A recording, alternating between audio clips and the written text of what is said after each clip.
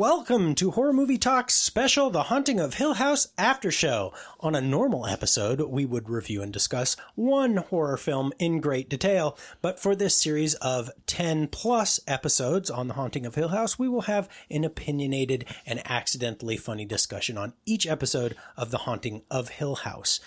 Your expert hosts each week are Dr. Bryce Hanson, who holds a PhD in spookology, and me, Professor David Day, the foremost expert in scare no-nos. So, without further ado, let's get into The Haunting of Hill House After Show with Horror Movie Talk, Episode 4, The Twin Thing. So, we've got a great show for you today. As I said, we will be talking about Episode 4 of The Haunting of Hill House. We'll start out by giving a brief, very brief synopsis of the episode, and then we'll get into spoilers and talk about everything you would expect a after show to talk about. We'll take a deeper dive into what we liked. Pretty much just liked about this show. I didn't hate anything about it. So this episode, the synopsis for this episode is basically this is about the twins, Luke and Nell, but more precisely, this is really about Luke, because at the start of this series, we lost Nell. Nell is kind of the part of the mystery around which this family is trying to kind of unknowingly unravel as we progress through this series.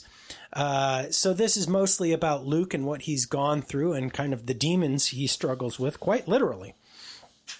So with that, if you guys would like to check us out, you can do so by heading on over to our website. That's horrormovietalk.com. From there, you can find links to all of our social media. We have a really wonderful Horror Movie Talk Facebook group of a bunch of really nice, kind people who just want to talk about horror and share memes, and it's a really nice place that we try to keep free of spam. We post new episodes of our regular show every single Wednesday, so make sure to subscribe to us, and you can listen to us every single Wednesday. And if you'd like to call into the show, you can do so by calling our voicemail line at 682-253-4468. If you'd like to support us in some way for this free show that we produce at a loss to us, you can do so by heading over to patreon.com/horrormovietalk. And from there, we have a bunch of really nice perks that we refresh every week for our patrons. So thanks again, and let's get into spoilers.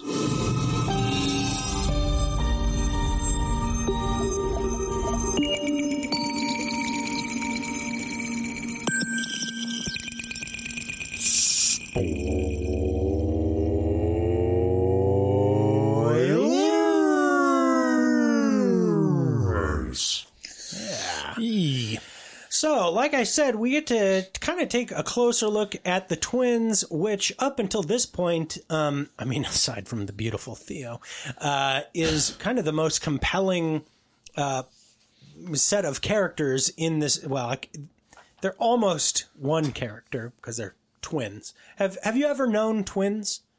Have you ever been close with twins? No, not personally. I've had a lot of twins in my life. Really? One of my best friends for most of my life was a twin. And so, but he wasn't very close at all with his brother. And they kind of hated each other. Really? Yeah. That's interesting. Yeah. But, how old were they at the time? I wonder if it was their like whole a phase. life. Oh, really? No, yeah, they were. Huh. Yeah, they were not big fans of each other. They weren't terribly similar. Yeah. Yeah. Anyway. Were they paternal or identical They twins? were paternal. Yeah. Yeah. Yeah. Which is the case in the case of Luke and Nell. They're, obviously a boy and a girl. But at the start of this, Luke apparently has a ghost called Abigail that he talks to. And then it's not really alluded to again in this episode. That was kind of a strange start that I couldn't fully. Well, she was mentioned before. Tie into anything. Like, I think she's. Yeah, help I me think out in past episodes they mentioned that, or he's brought her up in the past before of like seeing a little girl, and they're like, no, there's no little girl in the woods. Yes. Yeah. This is his young self. Yeah. He's got this little ghost who he's friends with. Yeah, he's friends with.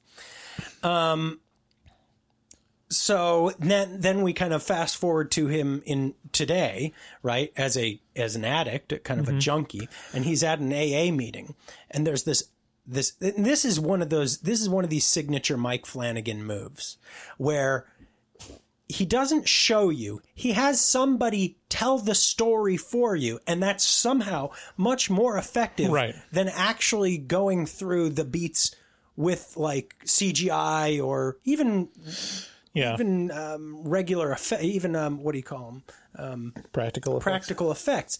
It's more impressive to have this blind man at an AA meeting tell the story of how he became blind and what haunts him, which is, he was in Iraq or presumably Iraq. I'm not exactly sure where. I think they said Iraq, but he describes the horrors of war and coming upon this little girl who apparently when fire burns at around the correct temperature, people's eyes can melt out of their heads. Oof. Is that rough for you? Yep. Yeah. And this image just follows him everywhere. Every time he closes his eyes, he can't shake it. And imagine how much, think about that, how much edge it would take off if they just showed you special effects or like just a prosthetic face with someone's eyes melting out. You'd be like, oh, well, that's fake. Yeah. And then if they just tell you it's only your mind's eye that conjures it up and you make it much, much worse and more realistic It's making me feel ill.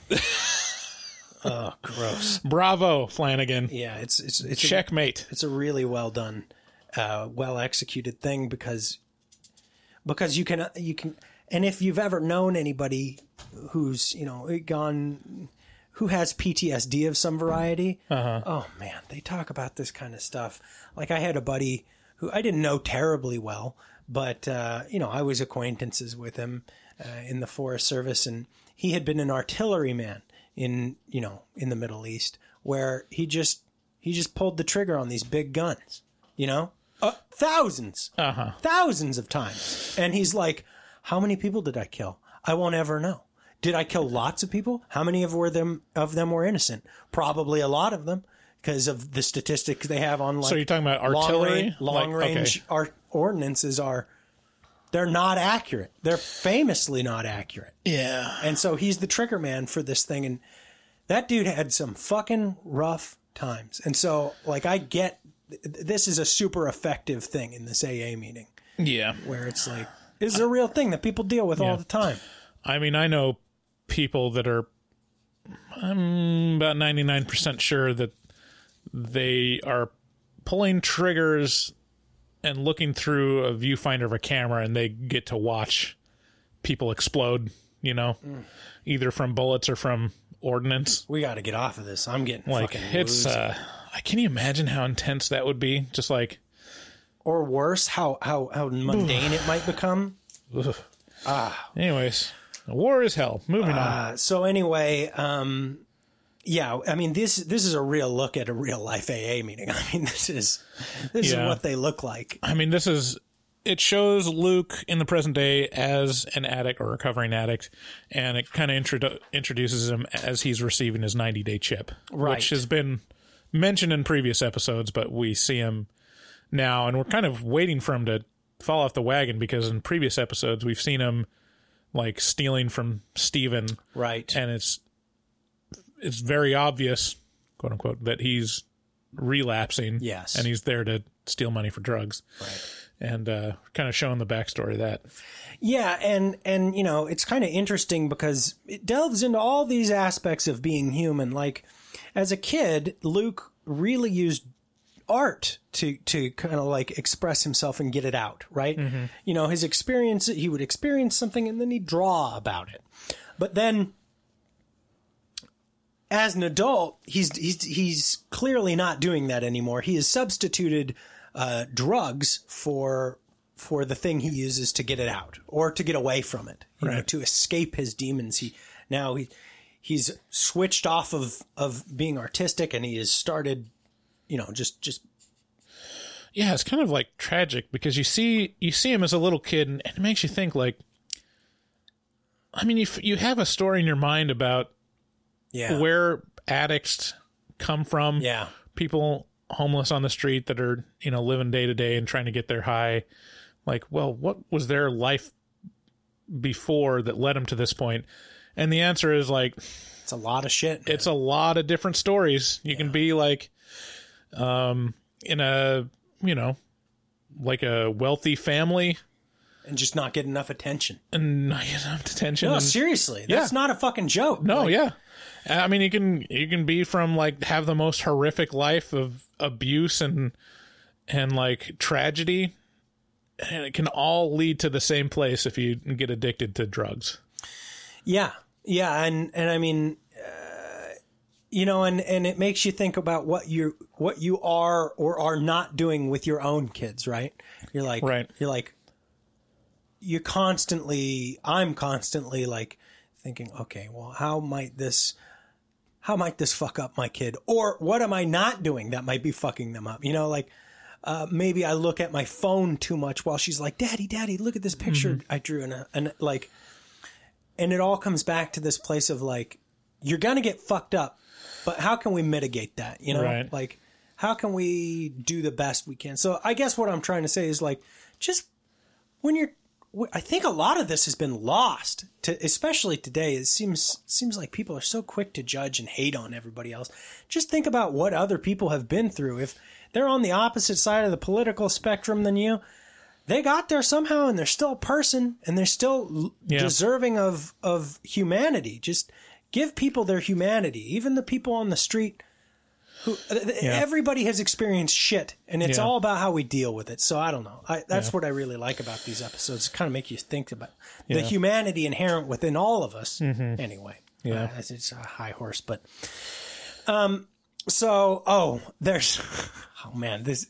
this thing where they're putting buttons through like the intercom system, the old fashioned piping intercoms, and she's like, okay. Nell is talking to her brother Luke down at the bottom of I'm going to put 3 buttons down through this intercom. And they come down through it. And he's got his hat, his top hat, which is important because the demon that has basically attached itself to him. Yeah, the floating man. Man, there's so many good ghosts in this show, man. The floating man. Floating man, bent neck lady, the zombie under the house. Dude, the floating man, though, this sequence in this show of like you hear that tap, tap, tap in the hallway, and you're like, what the fuck? Something's walking real slow. It's a real accomplishment to show the ghost for an extended amount of time. And have it still be like, Jesus Christ. horrifying. Yeah. Oh, man. Yes. Where you're just like, oh, it's a man walking with the Oh, he's floating. And the cane, he's using the cane to propel himself.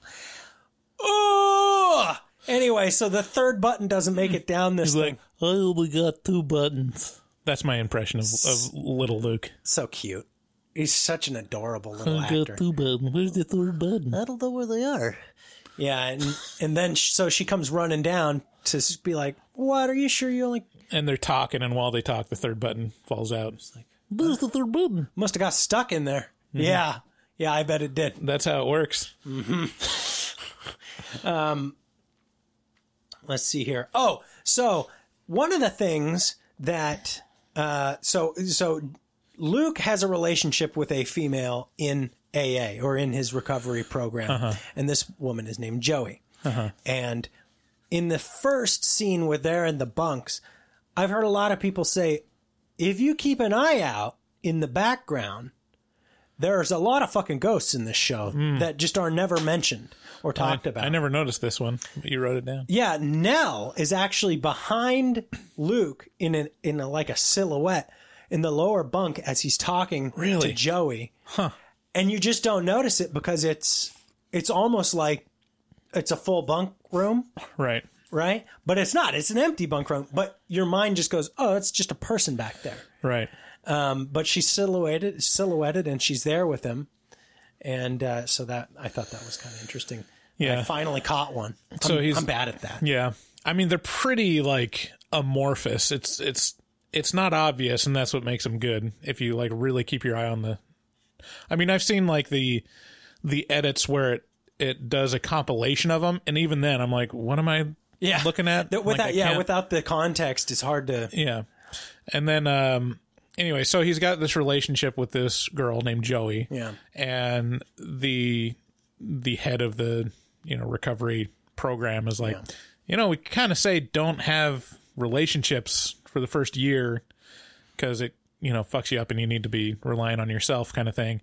And they're insistent that they don't have a relationship. They're just friends. But then she kind of redrives the point home. She's like, yeah, but you're friends. That is a relationship. Right. No, none of that. Like, you can be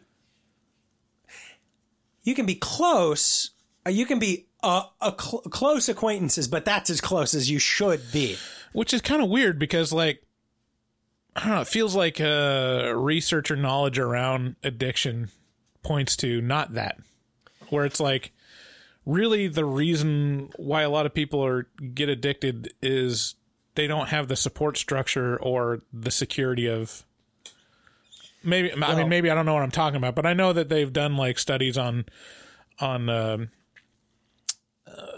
where like this is not a good analog, but they do a study on rats where they provide rats an unlimited amount of narcotics or whatever. Yeah. And that if one has like other rats to be social with and has a good life. Too simplified. That boils it down into such a weird binary, like nothing. No, it makes sense because as an addict, you have to, I think this is my best attempt at this. You really have to come to know and understand and and love yourself before you can really continue on, because otherwise anything can be you. You can your mind can snake its way into being like any fucking thing is a reason to relapse. Right. And so the less of those little trigger things that are available to you on that road to recovery, the better. And apparently a good time frame for that is about a year, so it's like, just work on you. That's really important that you work on you and not be dependent on someone else, because other people will let you down. And as soon as they do, you're just going to be like, here's an excuse to relapse. Anyway. Yeah. So this friend, Joey, she skips out on rehab, which is a big no-no. Like, if you leave rehab, you don't really get an opportunity to come back. Right. Or they just fill the spot with someone that's not going to, fuck it up. Right. No, they fill it up with someone who they hope won't fuck it up. Right. But might. So he sees that she's gone and he follows her. And that's like most of the episode is him trying to find her, finding her, being ultimately disappointed and betrayed by her, kind of. Yeah. And just a real, like, harrowing story of addiction. Dark shit. Yeah. Yeah. And as he gets out onto the streets, the floating man is there, right. It's following him, and it's disturbing because it's always his back. Right. And he's like walking away and the floating man is floating towards him like backwards. Yeah. Yeah. Oof. Ugh. And, eventually what he ends up doing is it gets tied back. This storyline you're talking about, where he's on the street and he's looking for Joey, eventually leads to, like you said, him finding Joey, and then her being like, "Can we get some shit? Can we get some fucking money? Can you like get some out of your brother?" They go to his brother's house. Well, what it is like he tries to call the rehab center. Hotel. Well, he calls the rehab center and they say, "You can't come back. Definitely not tonight. We're like closed up shop." And so he wants to find a safe place for her to come down off of. Right. Being high. That's all. It always starts with good intentions, right? And they need money for a hotel, and so he realizes that he can probably get some money from his family. Through many, attempts, he finally arrives at Steven's house, and that's where it picks up, where the scene that we saw him, and we realize that like he hasn't relapsed, but he looks like shit, because throughout this whole episode. And he even mentions it, like, it feels like he has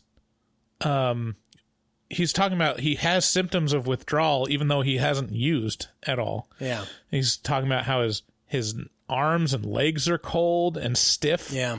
And he keeps grabbing at his neck. Yeah. Like rubbing the back of his neck. And it's like got all these symptoms where he he's just as healthy and hasn't relapsed at all. It's this ghost that's haunting him. Yeah, but he looks like shit. Yeah. Yeah, and let's see here. What oh man, the back to these nighttime scenes with these kids. I know I've already said this, but the casting in this is just superb. Like they all such spot on. Like the actors and the children actors are all matched up so well to each other. It's astonishing to me they aren't all somehow related to each other. But these nighttime scenes are harrowing. Yeah. Where this floating man comes in and like hovers over Nell at night as she sleeps. Oh, it makes me want to. Just makes me want to throw up. It's so fucking scary. And also it oh man, I can't. Have you had these things where you were a little kid and you're like trying to hide under your bed and you're like trying to be quiet, or you're trying to hide somewhere and you're just mortified beyond belief and you're trying to be quiet, but somehow your breathing is like have you had that? I mean, I feel like I have an inkling of that, but I can't remember specifically. This pulls it off so well. Yeah. This is exactly what I remember experiencing, and I can't remember the situations. I think maybe the closest analogous situation for me is when me and my friends would sneak out at night during a sleepover. It'd be like midnight or 1. Yeah. And that was always the goal of like, well, we got to sneak out and go do something. Yeah. You're like, we're got to go egg a house. And we never actually have the balls to do it. Yeah. We take some eggs out. And I think one time we even like ended up just... You never egged a We house? did. Okay. We did. I mean, I don't think I ever actually threw an egg. That makes sense. Because it's me. You fucking patsy. But I remember the first time it was with Kevin. Kevin will eventually be on this podcast, I'm sure. Yeah. I asked him recently, and he's like too paranoid about COVID right now. Oh, okay. Fair enough. But You could have him on over the phone. Could. Yeah. One of the first times we snuck out, we ended up egging Kevin's house. This is the perfect crime. No one would guess that we egged his own house. Yeah, because it's retarded. Yeah. But I remember like sneaking out and being like out or walking down to like the closest school, and we're just paranoid that someone was going to see us and call the police on us. Yeah. Yeah. And never happened. I think maybe once or twice. Oh man, I had the police called on me a lot. Yeah. Yeah. Man, what is it about being like a preteen boy, and just having everyone super suspicious of your activities? Oh yeah. Well, it feels very normal for a preteen kid, Right. Yeah. I mean, yeah. So moving on. In this episode, Steve is a real dick. The older brother is just endlessly douchey. It shows him going to dinner with Steven and his wife in kind of a flashback. And I think he has 30 days. It was like his 30 days chip. And kind of celebrating, and Steven is like, he does not give a fuck because he has no faith in his brother, apparently. And I understand this viewpoint, like, very well. It's like, because addicts just endlessly disappoint you if you hang your happiness or your sadness on them succeeding. Yeah. It can only go bad. Yeah. So, I mean, Jesus. Wow. Something's happening up there. Keep going. So, sorry, my kids are having the apocalypse upstairs. So, I mean, yeah, like, he takes Joey and him to dinner, and like Steven's like, yeah, she seems like a con artist. Yeah. And you're a constant disappointment, so I'm just waiting to be disappointed again. You're just a real fuck up. And Luke is like, well, thanks, man. Thanks. Thanks a lot. This is really aiding in my recovery. This is really what I needed. Just reminded how much of a piece of shit I am. All right, see you later, bud. Yeah. Yeah. And then we learn that, at the end of this escapade where Luke is, trying to help Joey find a room to come down off of, she's like, hey, I'm going to go take a pee. Or no, I'm going to go shoot up over here in this alley. Right. And then I'll be right back. Can I have the money or something like that? Yeah, that's the thing. Like, she runs with the money. If you are there specifically to help someone come off withdrawals or to protect them from having drugs, like, wouldn't that be your time to just be like, no, you're not going to go have another bump. Like, that's not what we're here for. You can't control other people, man.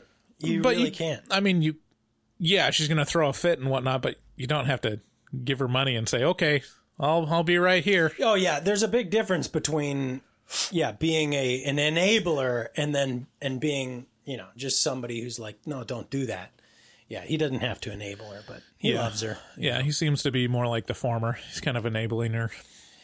Yeah, and so now he's alone. He's out on the streets. The man's just right there behind him. The man kind of right. kind of symbolizes his addiction. It's like, right. It's just here it comes. It's just inevitable. It's gonna get you.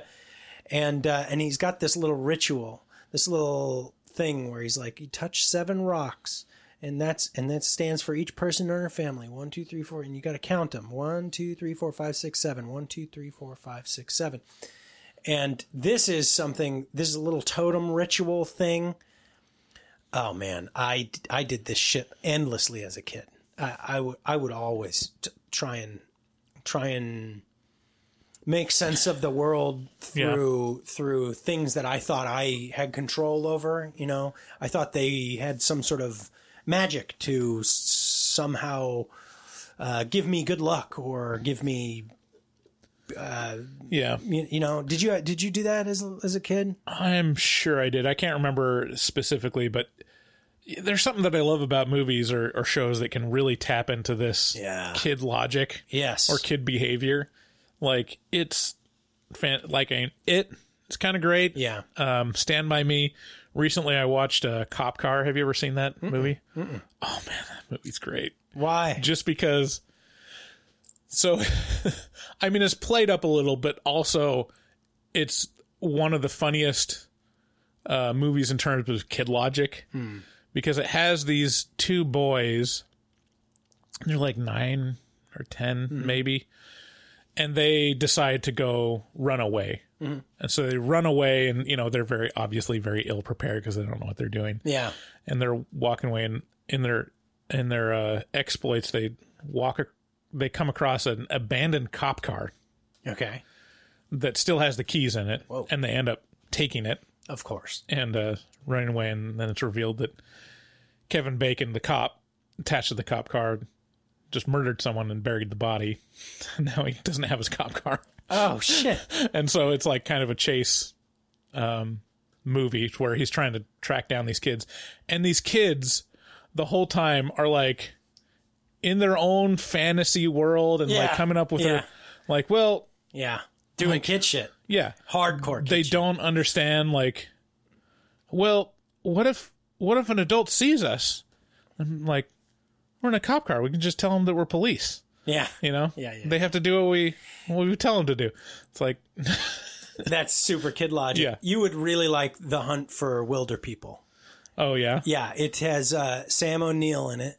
Yeah, I saw the preview for it. I think it's Taika Waititi's first feature-length film. One of them.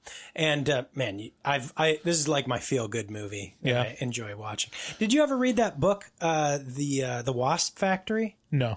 Oh, man, it's very this. It's very that kid logic stuff. Anyway, so, and then finally we have, the realization that Nell is dead, and that's how we end out this episode. And then he because they talk about the twin thing, the episode is like being able to either, you've heard about it before, either feel what the other twin is feeling or kind of intuit what's going on with them or, knowing that they're going to call you kind of thing. Mm-hmm. And so this whole time while he's talking about, and it's really like kind of disturbing, he's talking about, oh, my legs and my arms just feel like really, really like sore and tight. Yeah. And then you yourself. Shit, I didn't even make this connection. Oh, really? Yeah, me the whole time, like, yeah, you're feeling rigor mortis from your sister that's dead. And, like, grabbing his neck, it's because she hung herself. I didn't even make that connection. That's Really? incredible. Yeah. Wow, that makes it so much better. Yeah. Wow. Well, what a great way to end this. Well, thank you so much for listening to this episode of Horror Movie Talk After Show for The Haunting of Hill House. Make sure to subscribe and share this podcast with a friend, as that is how we grow. We do produce a free podcast, so if you'd like to support us, head on over to our Patreon at patreon.com/horrormovietalk. We have all kinds of perks and benefits on a weekly basis for you to take part in, and so you really get to support us and get something out of it too.